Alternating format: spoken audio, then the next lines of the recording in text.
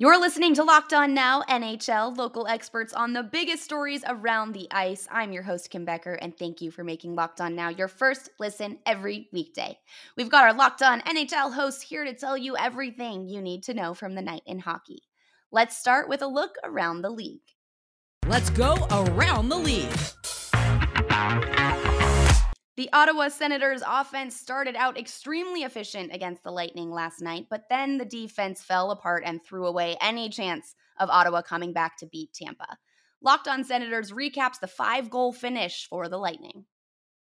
After a start that showed so much promise, the Ottawa Senators allow 5 unanswered and lose 5-2 in Tampa Bay.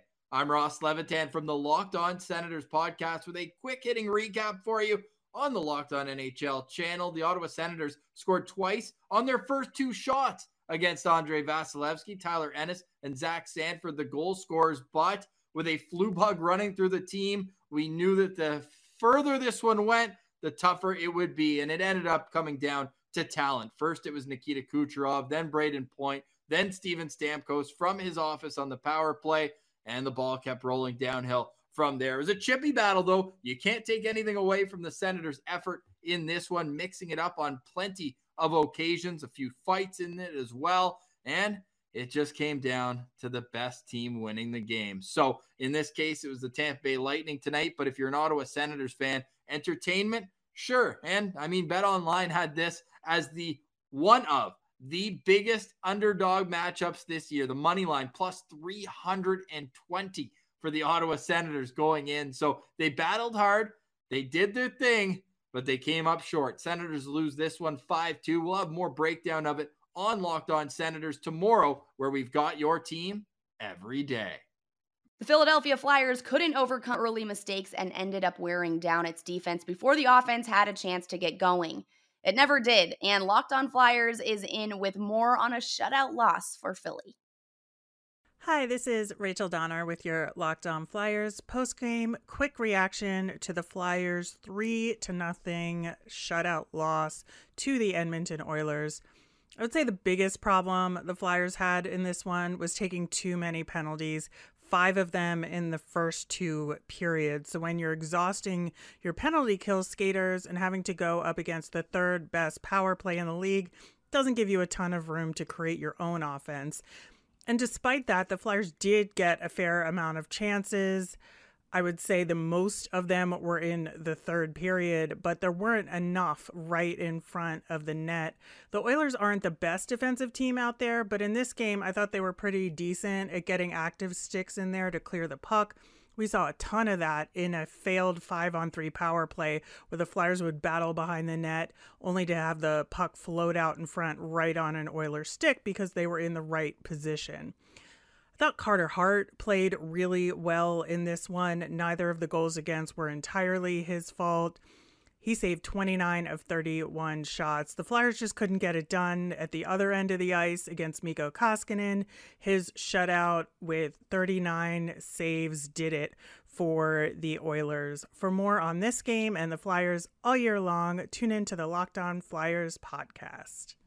The Columbus Blue Jackets only beat the New Jersey Devils by a goal, but our Locked On Devils host still said it was just a night that Columbus wasn't going to be beat. He and our Locked On Blue Jackets host explain more from the 4-3 final.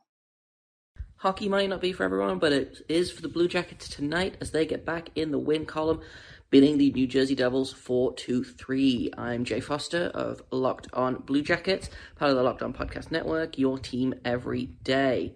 And Blue Jackets win a game, which is very exciting. Always good to see them get back in the win column. A good, strong team performance. Good to see Patrick Laine have another 2-point night. That's his 20th goal of the season. Really strong performance from Elvis Merzlikins after a disappointing night in Pittsburgh. And just generally a really good night for everyone. I think of note as well, Justin Danforth, who did not get on the score sheet, but he had over 15 minutes of ice time, and he was just a firecracker of a player. I feel like he was throwing hits, he was forechecking, he was backchecking, he was everywhere. He has very quietly kind of become one of the key bottom six for the Blue Jackets, which is really, really great to see. Not quite so great. Vladislav Gavrikov decided that he was going to only do crime in this game. He took 3 minor penalties, one with 8 seconds into the first period, and then one with 45 seconds left in the third period. But Blue Jackets still managed to eke out a win, but that's something that has concerned me all season and probably will continue to concern me because the Blue Jackets love to do crime on the ice this season. We're going to be talking about the win and more on tomorrow's episode of Locked On Blue Jackets, part of the Locked On Podcast Network, your team every day. The Detroit Red Wings picked up a win over the Hurricanes last night in overtime, and our Locked On Red Wings and Hurricanes hosts both had positives to take away from Detroit. Time for a good old classic car recording. The Red Wings beat the Carolina Hurricanes 4-3 at Little Caesars Arena today. Thanks to Lucas Raymond's overtime goal, he now ties Anthony Mantha and Moritz Seider for all-time overtime winning goals as a rookie at, 2. A little bit of a cherry-pick stat, but still nice to see Dylan Larkin with the game-tying goal, cherry-picking the Carolina Hurricanes defenseman, going forehand, backhand, top shelf. 10 straight games where he registers a point. In that span, he has 18 points in that 10-game point stretch. It was a nice bounce-back game as well from Alexander Nedeljkovic. And Michael Rasmussen with a breakaway goal on a nice feed from Jordan Osterley. It was a great bounce-back game for the Red Wings overall, and Scotty and I are going to talk about the whole thing on Locked On Red Wings. Coming up, the Minnesota Wild are in a slump while the Avalanche hit 40 wins. This is Locked On Now NHL. Football might be over for this season, but basketball is full steam ahead for both pro and college hoops. From the latest odds, totals, player performance props, to where the next fired coach is going to land, BetOnline.net is the #1 spot for all of your sports betting needs. BetOnline remains the best spot for all of your sports scores, podcasts, and news this season. And it's not just basketball. BetOnline is your #1 source for hockey, boxing, even UFC odds. Head to the website today or use your mobile device to learn more about the trends and action. BetOnline, where the game starts. Welcome back to Locked On Now NHL. I'm Kim Becker here with our Locked On NHL host to go over everything from the night in hockey. The Colorado Avalanche came back to win for the 40th time this season in our best performance. The best performance. Hold up. The Colorado Avalanche are 40-game winners after coming from down to the Islanders last night. Our hosts over at Locked On Avalanche talked about what that milestone means for a big season in Colorado.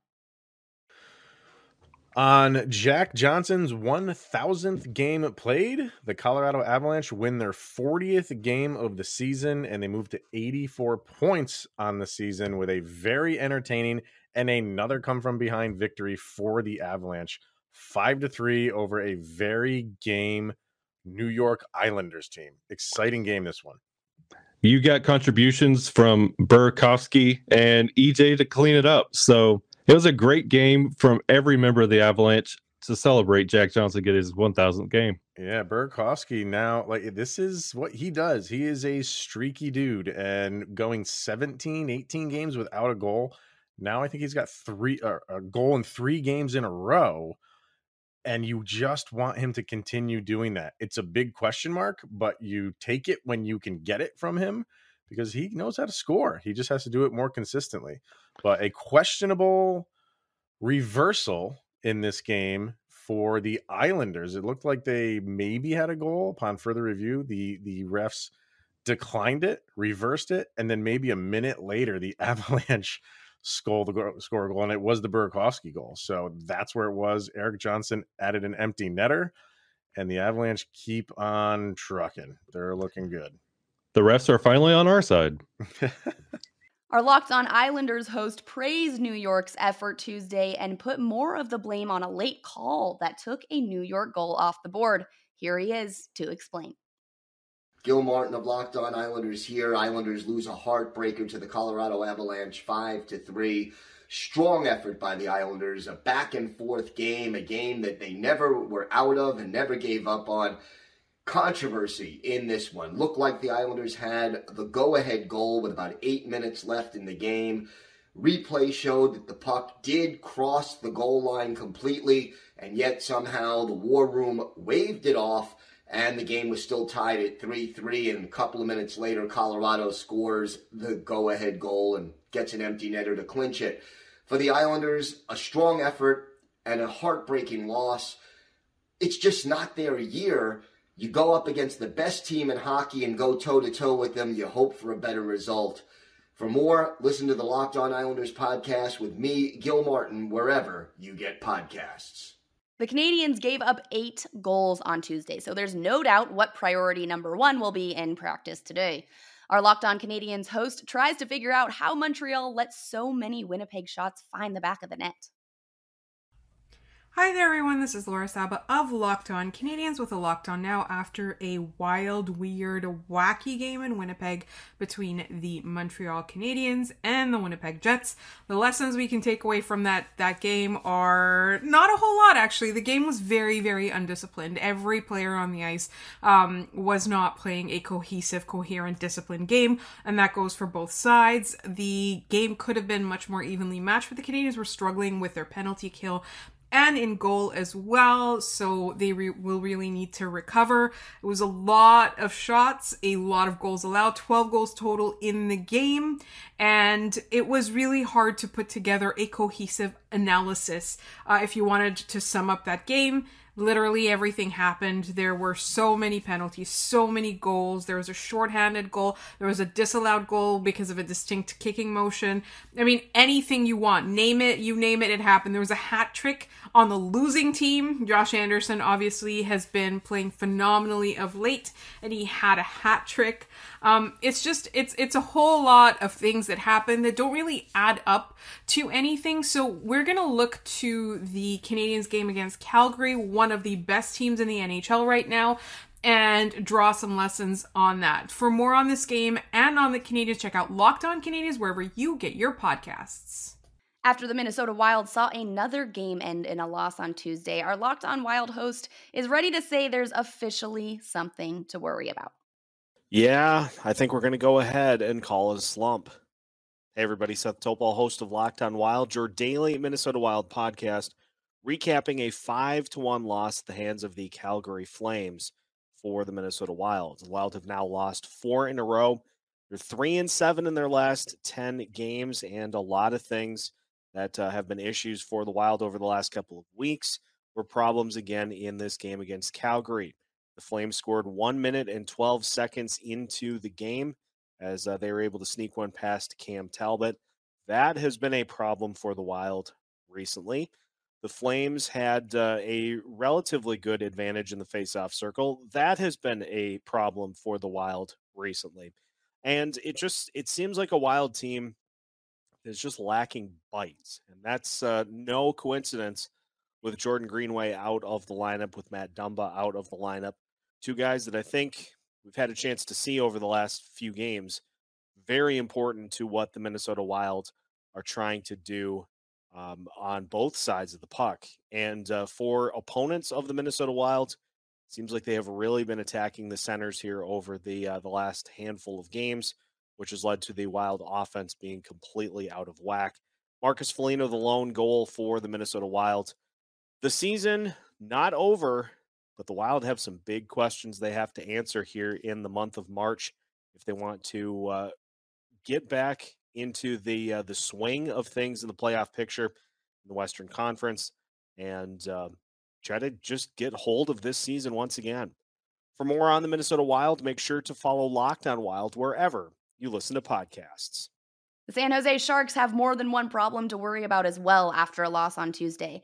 The scoring struggles continued for San Jose, but it also lost its starting goalie early in the contest. Locked On Sharks is here to tell you more.